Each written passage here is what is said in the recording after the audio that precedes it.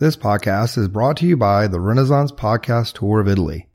Have you ever dreamt of traveling to Rome or Florence to see the great works of the Renaissance masters? Well, here's your chance. Join us for a great adventure to Venice, Florence, and Rome as we explore the art and history of Italy. We will depart June 20th, 2017, and spend 2 nights in Venice, 2 nights in Florence, and 3 nights in Rome. We'll visit many of the sites that we've discussed in the podcast, including St. Peter's, the Vatican Museums, and Michelangelo's Sistine Ceiling.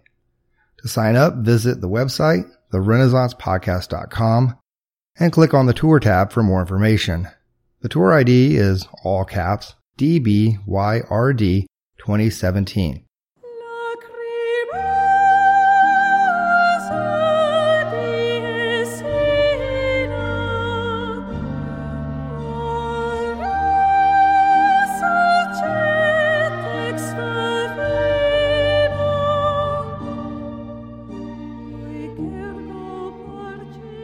Hello and welcome to the Renaissance, Episode 20, The Sistine Ceiling.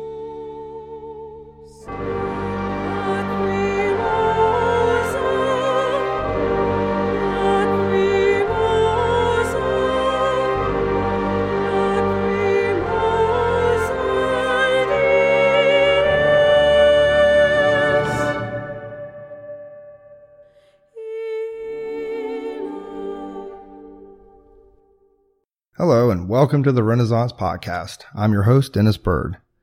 Last time, we left off with the early works of Michelangelo, from the Pietà to the David. This time, we'll focus almost exclusively on his monumental work in the Sistine Chapel. With the rise of Giuliano della Rovere to the seat of St. Peter, a new day was dawning for Christendom and for Rome. Taking the name of Julius II, he began a remodeling campaign of Rome, transforming it from a backwater to the jewel of the Christian West. Ever ambitious, Julius, living up to his namesake, planned to regain the papal territories lost under previous popes. He would become known as the warrior pope, or the ferocious pope, because of these conquests. Michelangelo was first summoned to Rome in 1505, but it would be months before he was officially commissioned to build a tomb for Pope Julius. A tomb that would rival the emperors of Rome. It would contain a giant sculpture setting of no fewer than 47 large marble figures. And for this, Michelangelo was to receive a salary of 1,200 ducats, with a final payment of 10,000 more. In 1506, Michelangelo would begin transporting wagon loads of Carrara marble to Rome, all of it hand-selected by the artist himself.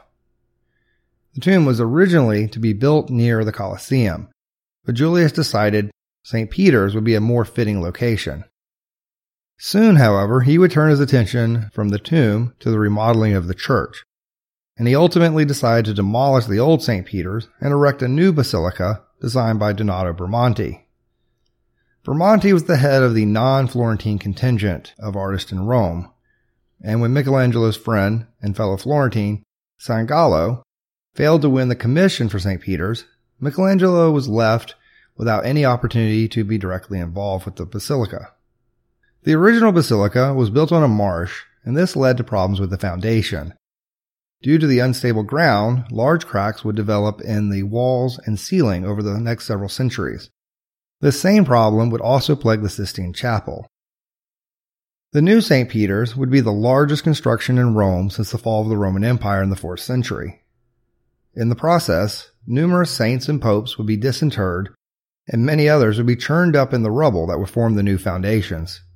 Michelangelo would continue work on the Pope's tomb in his workshop just outside of St. Peter's, but the Pope's focus on St. Peter's meant that money dried up for the tomb. Michelangelo was not above confronting the Pope, and at a dinner one night, after hearing him tell guests that he was not going to pay another ducat for the tomb, he asked for payment. The Pope dismissed Michelangelo, telling him, "Return on Monday." As Michelangelo says in a letter to his father, "I returned on Monday, and on Tuesday, and on Wednesday, and on Thursday. On Friday, I was turned out, in other words, sent packing." For someone of Michelangelo's temperament, this was too much, and he told the Pope's groom that from now on, if he wants me, he can look for me elsewhere. He then instructed that all of his belongings in the studio be sold, and the next day he fled Rome. Julius learned of Michelangelo's flight almost immediately, having spies all over the city, and he sent 5 horsemen riding after him. Riding through the night, Michelangelo managed to avoid the Pope's men until he crossed Florentine territory. The horsemen caught up with him in a town named Poggibonsi and demanded that he return to Rome. Michelangelo refused and reminded them they were now on Florentine territory and had no authority here. Instead, Michelangelo wrote a letter to Julius explaining that his work on the tomb was at an end, and therefore he was under no obligation to the pontiff. The Pope would receive the letter during a ceremony dedicating the foundations of the new St. Peter's.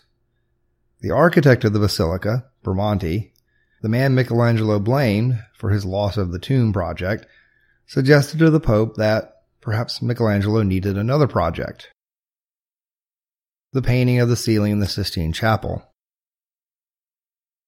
The Sistine Chapel was a personal project of the Pope. It was originally constructed by his uncle, Pope Sixtus IV. The Sistine Chapel acts as the Pope's chapel within the papal palace, and was built to the dimensions of Solomon's temple, as Rome was seen as the New Jerusalem. It's most well known as the site of the papal enclaves, where the College of Cardinals will meet to elect a new pope. It's tradition that a new pope is announced with the burning of ballots, sending up white smoke from the chimney. Black smoke made from burning wheat straw indicates that the pope has not yet been selected. Sixtus IV built the chapel in the 1470s and 1480s, and it boasts a number of large frescoes by many of the masters of the early High Renaissance, such as Ghirlandaio, Perugino, and Botticelli. These artists painted a series of frescoes along the walls that depict both the life of Moses and the life of Christ. The ceiling was originally painted blue and decorated with gold stars. However, due to the poor foundations, several cracks developed along the ceiling, causing chunks of the original fresco to fall to the floor. The work of fortifying and stabilizing the foundations of the chapel was undertaken by Giuliano Sangallo, a friend of Michelangelo's. The chapel would eventually be stabilized, but a large white scar would remain in the ceiling. Bramante suggested to Julius that he rebuild the chapel, but owing to the fact that it was built by his uncle and the expense of St. Peter's, he sought a cheaper and less destructive alternative: a new painting on the ceiling. Not only would this preserve the chapel, but it would provide Julius an opportunity to place his own stamp and own propaganda on one of the most important chapels in all of the Christian world. Bramante seems to be quite the opposite of Michelangelo. He was outgoing, friendly, always surrounded by students, and enjoyed the luxuries of living in the court of Pope Julius. Condivi paints Bramante as Michelangelo's arch nemesis in Rome. This is also repeated by another Michelangelo biographer and student, Giorgio Vasari. Vasari even relates Michelangelo's accusation that Bramante wished to have him killed. I think we can be fairly confident this is a fantasy of Michelangelo's. Though there's no love lost between the two, it's highly unlikely that Bramante would have attempted to have Michelangelo killed. It is possible, however, that Bramante suggested Michelangelo for the project because he thought he would fail. Being that Michelangelo was a sculptor and not a painter, the other option is Michelangelo would refuse the Pope's request, creating animosity between the two. The art of fresco requires a great deal of technical skill and experience, something that Michelangelo did not have. A single wrong move could jeopardize the entire painting. Painting the ceiling not only would be uncomfortable, it could also have been viewed as an insult. The ceiling of a building is usually considered the least important space to fresco. Often artists would paint it in a single flat color, as we see in the original painting of the ceiling. It does seem that Bramante thought Michelangelo was not up to the task. In a conversation recorded by a mason working in the chapel, Bramante informs the Pope of all the failings of Michelangelo, despite his training with Ghirlandaio. He points specifically to the failed fresco of the Battle of Cascina in the Palazzo Signoria. Rather than wishing to sabotage Michelangelo, it seems that Bramante is arguing Michelangelo would be of better use as a sculptor and not a painter. Julius failed to listen to Bramante's advice, and he sought to force Michelangelo to complete the task. The legendary temper of the Pope often governed his actions, and he would not tolerate Michelangelo's disobedience. Julius then sent San Gallo to convince Michelangelo to return, but the artist continually refused, and he even suggested that he complete the tomb in Florence and have the statue shipped to Rome.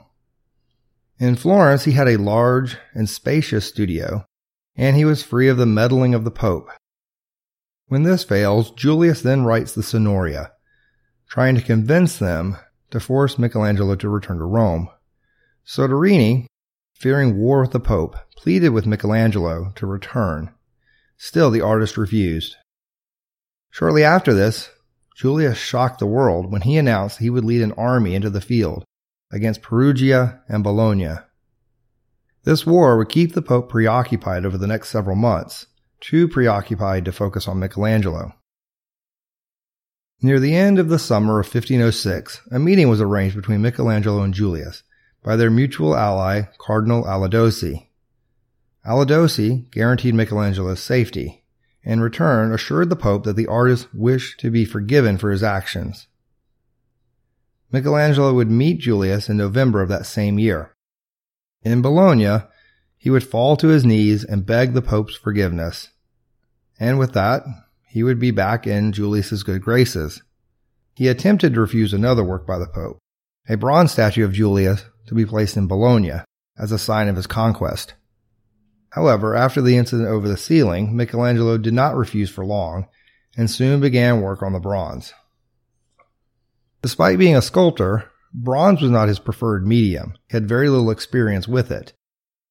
As with fresco, it requires a lot of technical knowledge and experience. I discuss all the details of this in episode 3 on Brunelleschi and Ghiberti. The problem with bronze is that any error or blemish would ruin the casting, and the artist would have to start from scratch, because all of the details are carved in wax. And this wax is lost during the firing process when the mold is made. The bronze would be poured in, filling the space left by the wax. Often, the sculptor only had one chance with the bronze, otherwise he'd have to scrap the entire project and start over. Michelangelo took on the project, and for the next year, he would work in a dingy workshop in Bologna to complete the work. Michelangelo hoped that by completing the bronze, he would be granted permission to return to the tomb. In February 1508, the statue was placed above the door of the church, and Michelangelo was allowed to return to Florence. The statue of Julius would eventually be melted down by the French and made into a cannon named the Giulia. No sooner had Michelangelo arrived in Florence, he was summoned once again to Rome. The Pope summoned him, however, not to begin work on the tomb, as he hoped, but again to return to the question of the ceiling.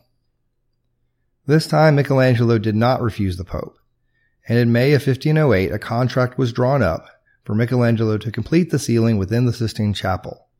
He was given an advance of 500 ducats and was to be paid 3,000 ducats for the entire work. Julius's concept was to have 12 apostles with various designs filling in the lunettes and spaces between the windows. Michelangelo began planning the work in May, but it would be several months before he actually began painting. Fresco, which means fresh, is a medium where the artist paints directly into wet plaster. It's a difficult medium and does require extensive planning. First, the artist must sketch out a full-size cartoon or drawing of the image, and then small holes will be pierced along the drawing where charcoal dust could be allowed to fall through onto the plaster, giving the artist a guide to begin his painting.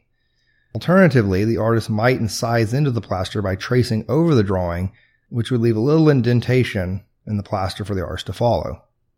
The frescoist must work quickly. Once the surface is prepared, usually by trained plasterers, the artist only had a day to work each section.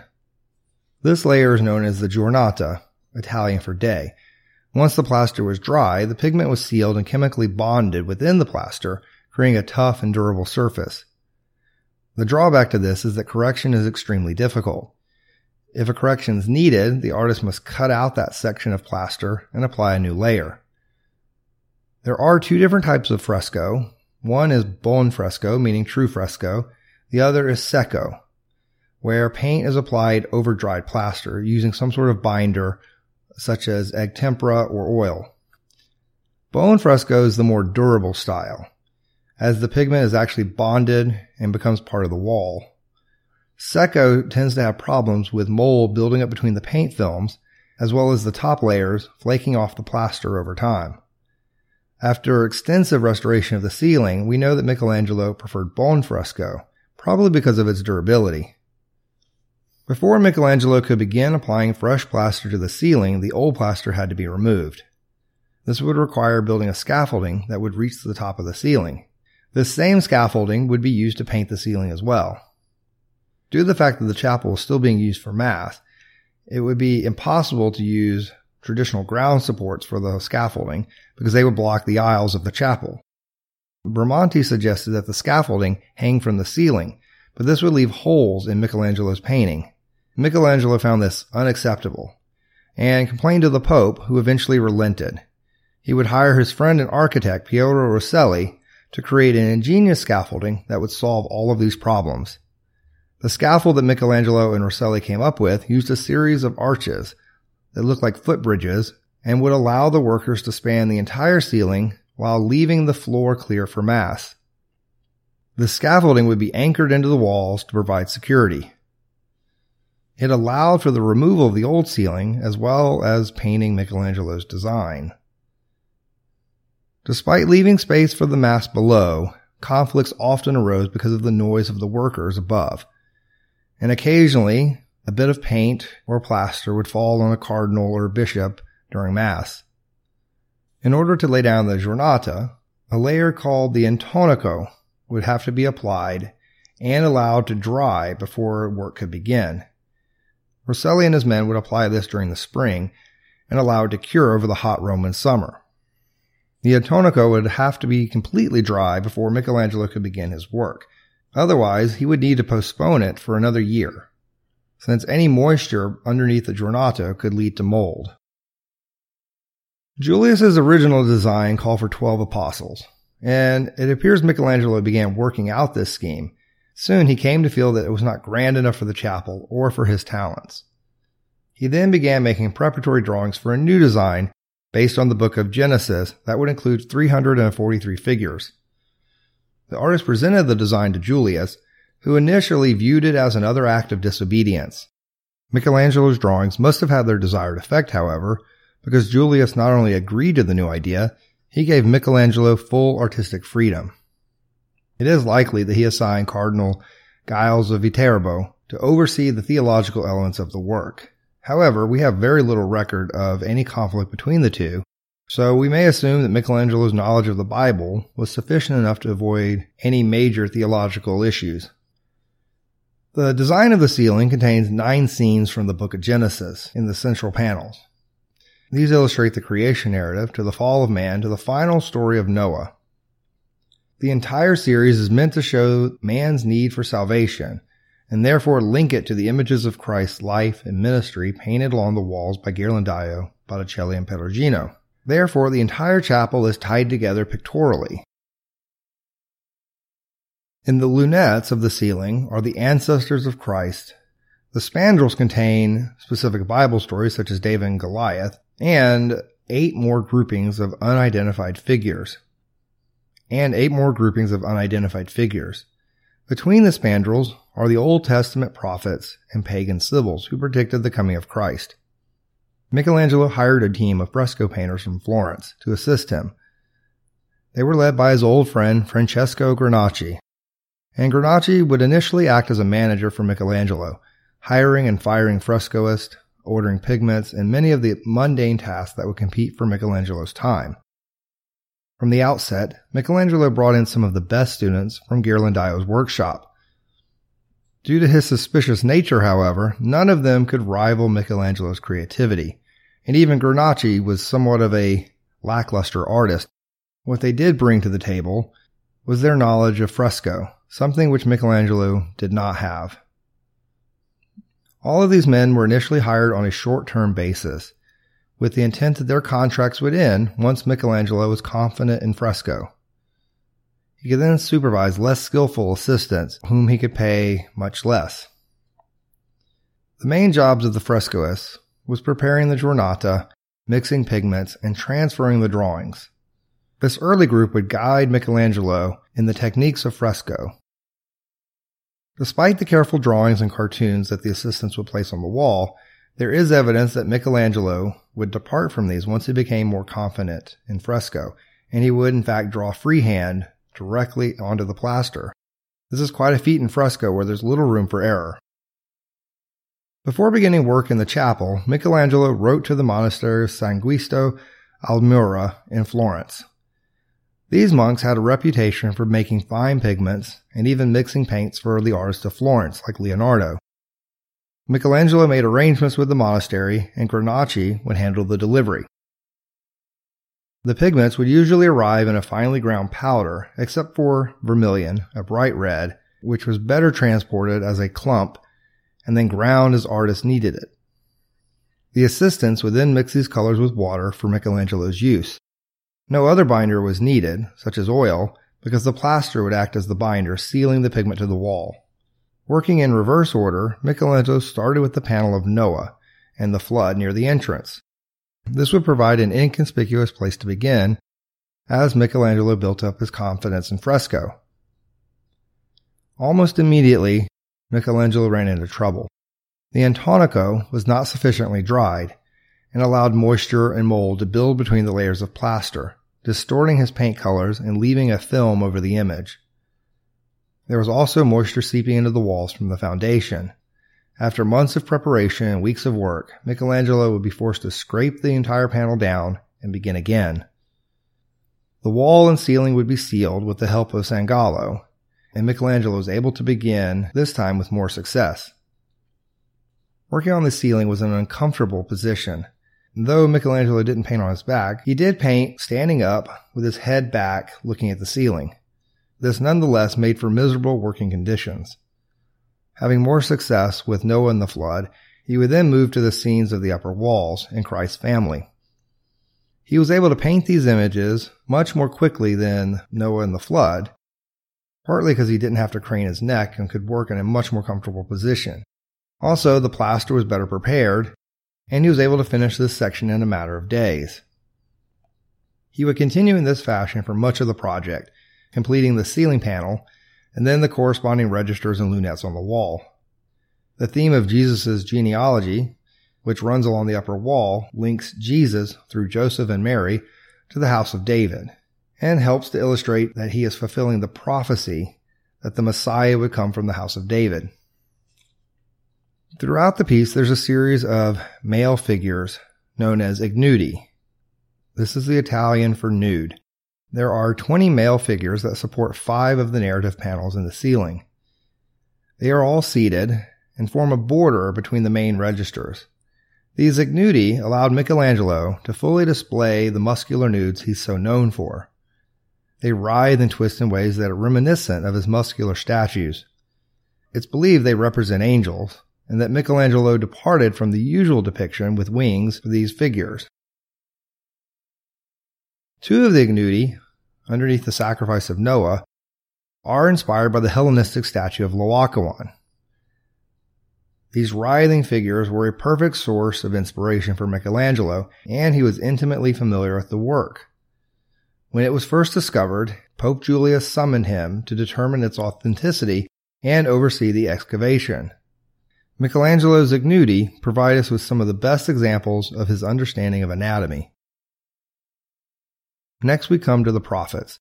Michelangelo chose to include 7 Old Testament prophets on the ceiling. They are Isaiah, Jeremiah, Ezekiel, Daniel, Joel, Zechariah, and Jonah. Zechariah is placed above the door where the Pope is carried in during Palm Sunday. It was Zechariah who prophesied that the King of Israel would enter Jerusalem humble and riding a donkey. On the Sunday before his crucifixion, Jesus would ride into Jerusalem riding a donkey and thus fulfilling the prophecy. This is reenacted when the Pope is brought in on Palm Sunday before Mass.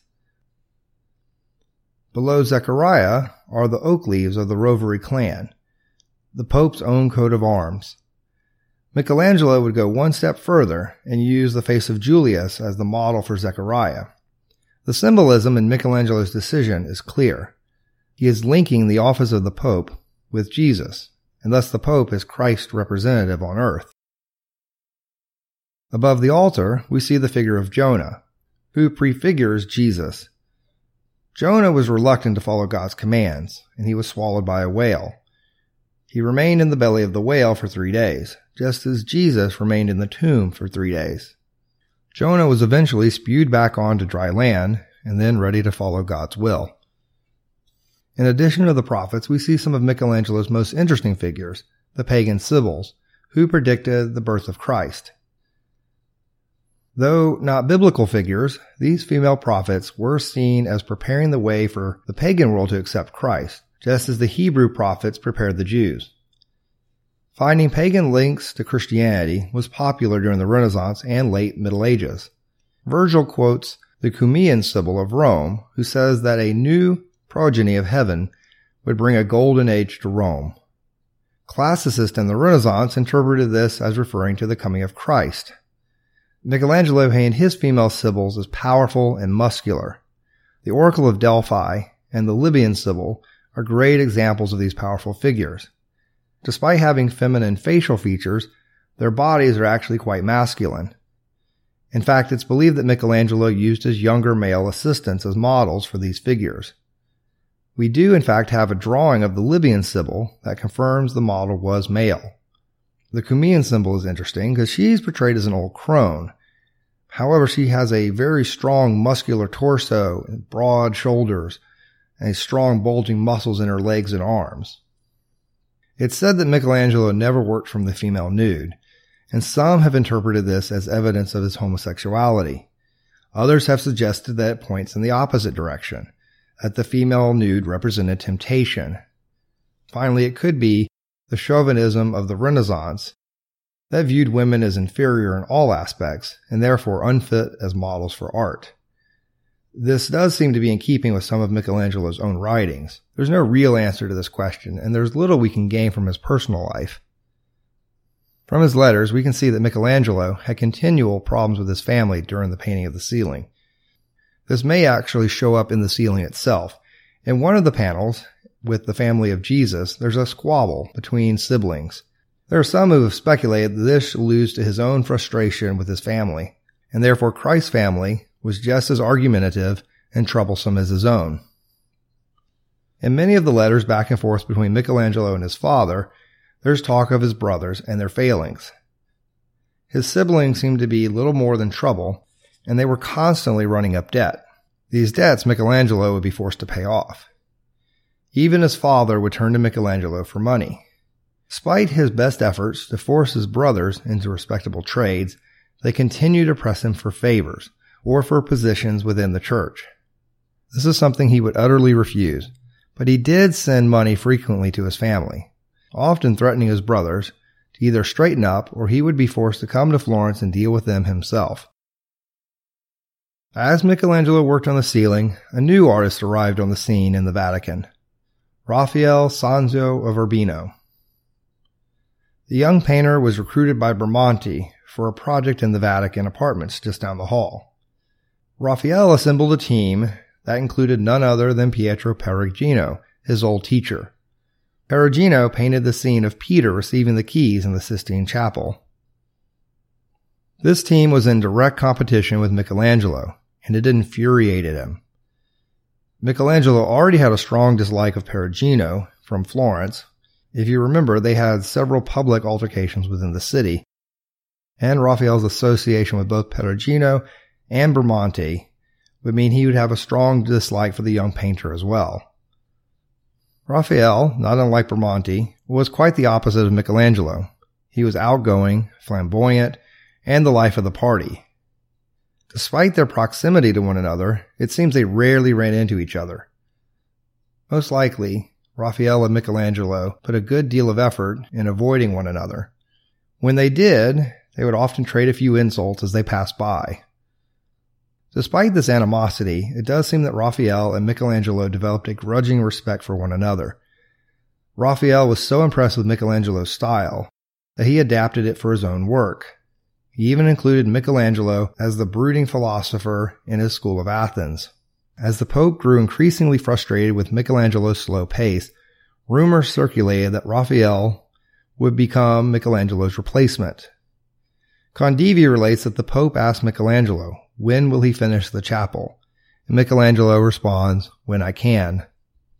This exchange ends with the Pope threatening to have Michelangelo thrown from the scaffolding due to his insolence.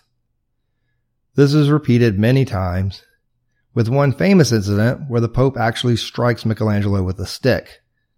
According to Vasari, the Pope regretted this outburst and tried to soothe Michelangelo's ego with a gift of 500 ducats. Vasari also writes that Julius would don disguises in order to sneak a look at Michelangelo's work, but that Michelangelo would always see through these and prevent Julius from viewing it. At one point, Michelangelo would even begin throwing things at the disguised Pope until he would reveal himself, at which point Michelangelo feared for his life and escaped through the window. By 1510, the chapel was nearly halfway completed. Michelangelo had just finished painting Adam and Eve reaching for the forbidden fruit. Here he departs from the typical representation, and he shows Adam eagerly reaching for the fruit, and places Adam and Eve in a sexually compromising position, thus giving the fruit a whole new connotation. Typically, Eve is shown handing the fruit to Adam, which is how it's written in the Bible. But here, Adam reaches for the fruit, making him just as guilty as Eve. Thus he's saying both men and women are responsible for original sin. In the same cycle, he also completes the expulsion from the garden. This image is lifted directly from Masaccio's painting in the Brancacci Chapel. And rather than being seen as plagiarism, it's seen as a way to honor Masaccio. At this stage, Michelangelo was ordered to drop the canvas that hid the painting from view and remove the scaffolding so that it may be visible to the public. Michelangelo disliked showing his work unfinished, but he complied with the Pope's order. We can't be clear about the Pope's motives for revealing the ceiling, but this happened just prior to his leading an army against the Duke of Ferrara. The war started out well for the papal forces, but the distraction of war meant Michelangelo would go unpaid once again. He would receive news that his brother, Buonarroti, was ill, and he would leave Rome for Florence. Upon his brother's recovery, he would soon head out to meet the Pope in Bologna. Here he found the Pope ill, with a fever and seemingly near death. But Julius was a defiant patient, and continued to eat foods banned by the doctors, and expel his physicians from his bedside. In all likelihood, all of this saved his life, given the medical treatments of the day, which involved drinking gold or mercury and bleeding. Despite Julius's illness, Michelangelo was able to return to Rome with a partial payment for the ceiling, but he refused to continue working until the remaining 500 ducats were paid. The time away from the ceiling allowed Michelangelo to prepare for the second half, which would focus on the creation narrative. It's here that we see Michelangelo's style change. Except for the prophets and the Sibyls, the narrative scenes were comparatively small. Michelangelo decided to boldly change his design and create large figures for Adam and God. Perhaps after seeing the first half of the ceiling from ground level, he was less than satisfied. The second half contains his most iconic images, and these are the most prominent panels above the altar. Just as Michelangelo began reassembling the scaffolding in 1511, the Pope falls ill once more. The death of the Pope would likely mean a French Pope, and Michelangelo's loss of the commission for both the tomb and the ceiling. By October, however, the Pope recovered, Michelangelo was paid, and work began once again. The creation of Adam has become one of Michelangelo's most iconic images. He was able to complete it in roughly 16 days, a blazing pace when compared to the flood panel he began first. This speed was due in large part to the larger figures, as well as the experience gained by Michelangelo. He decided to enlarge all of the central panel figures, while keeping the prophets and the ignudi the same size. He also changed how he portrayed God. In the creation of Eve, God is draped in heavy robes, and he seems earthbound. In the creation of Adam, however, he is ethereal and weightless. He's no longer bound to the earth, and his garments are flowing and billowing like clouds. Adam lies languid, his arms outstretched, waiting for the spark of life from the finger of God. Vasari says of Adam, a figure of such a kind in its beauty, in the attitude and in the outlines, that it appears as if newly fashioned by the first and supreme Creator, rather than by the brush and design of mortal man. We don't know what Julius thought of the creation of Adam when he first saw it, but I've always enjoyed the fictitious exchange in the agony and the ecstasy. Here the Pope climbs the scaffolding and asks Michelangelo if this is how he sees God, not vengeful, but loving and benign, and man not as corrupt, but pure and noble. Michelangelo responds that he wished to paint man before the fall, before sin and death, at the moment when God breathed life into Adam. It may not be accurate, but one would like to think it happened this way, especially if you've ever stood in awe of the beauty of the creation of Adam. One of the interesting things we've discovered with the cleaning of the Sistine Ceiling are small statements Michelangelo's included within the work. One in particular is the putti behind the Cumaean Sibyl. He's giving the fig. This is an obscene gesture with the thumb between the index finger and the middle finger. Basically, this is the same as giving the middle finger in America. This image is too small to be seen from below, but with modern photography and recent restoration efforts, it's come to life. The meaning of it is unclear. Is Michelangelo poking fun at the Cumaean Sibyl and the clergy of Rome who are obsessed with her prophecies, or is this directed at the Pope? Michelangelo was often at odds with Julius, both personally and politically, and he took a dim view of Julius's military conquest, which killed many Christians who fought against him. Michelangelo was also in constant conflict with Julius over money, so perhaps this was his statement to the Pope. Despite all of this, the two men seem to have eventually grown to respect one another. Quite honestly, they were extremely similar in temperament, and this may be why they had so much conflict. Both men were fiery personalities who were ruled by their passions. By the time the ceiling was finished, Michelangelo seems to have grown to admire some aspects of Julius's personality, and Julius in turn appreciated Michelangelo's genius as an artist. He may not have been Lorenzo de' Medici, but he did lead Rome into a new golden age, and from this point forward, Rome is the center of the Renaissance, and not Florence. Despite the wars and the Pope's ill health, and even a threatened invasion of the Eternal City, the ceiling was finally completed in 1512. Julius hosted a feast on October 31st, 1512, the eve of All Saints' Day. After the meal, the guests were entertained until late afternoon, and at sunset everyone was gathered to celebrate Vespers in the Sistine Chapel. Michelangelo had only just disassembled the scaffolding a few days prior. All Saints' Eve would be the first opportunity for Julius to show off Michelangelo's work. The pontiff would bless the ceiling. By all accounts, those gathered beneath the ceiling strained their necks to see Michelangelo's marvelous new work. Michelangelo's monumental painting would mark another shift in the history of art. Artists from Raphael to Vasari would be influenced by his work. With the chapel complete, Michelangelo would return to work on Pope Julius's tomb, albeit a much smaller sculpture group. In 1980, a massive restoration began in the Sistine Chapel and would last until 1999. The ceiling had become cloudy with centuries of smoke and soot. What the restorations revealed were brightly painted frescoes that seemed to counter our image of the brown earth-tone figures we've become accustomed to. There were criticisms that the restorers removed too much. They removed the final glazes Michelangelo painted, secco, but through careful research, many experts believe he did not use secco at all and relied exclusively on bone fresco. Even in the works of Vasari and Condivi, they seem to stress Michelangelo's preference for bone fresco. The evidence leads us to the conclusion that the Sistine Ceiling was in fact brightly colored when it was first viewed in 1512. If you'd like to learn more about the ceiling and Michelangelo, I highly recommend Ross King's book, The Pope's Ceiling, as well as the biographies by Vasari and Condivi. Join me next time as we explore the career and the work of Michelangelo's main rival, Donato Bramante.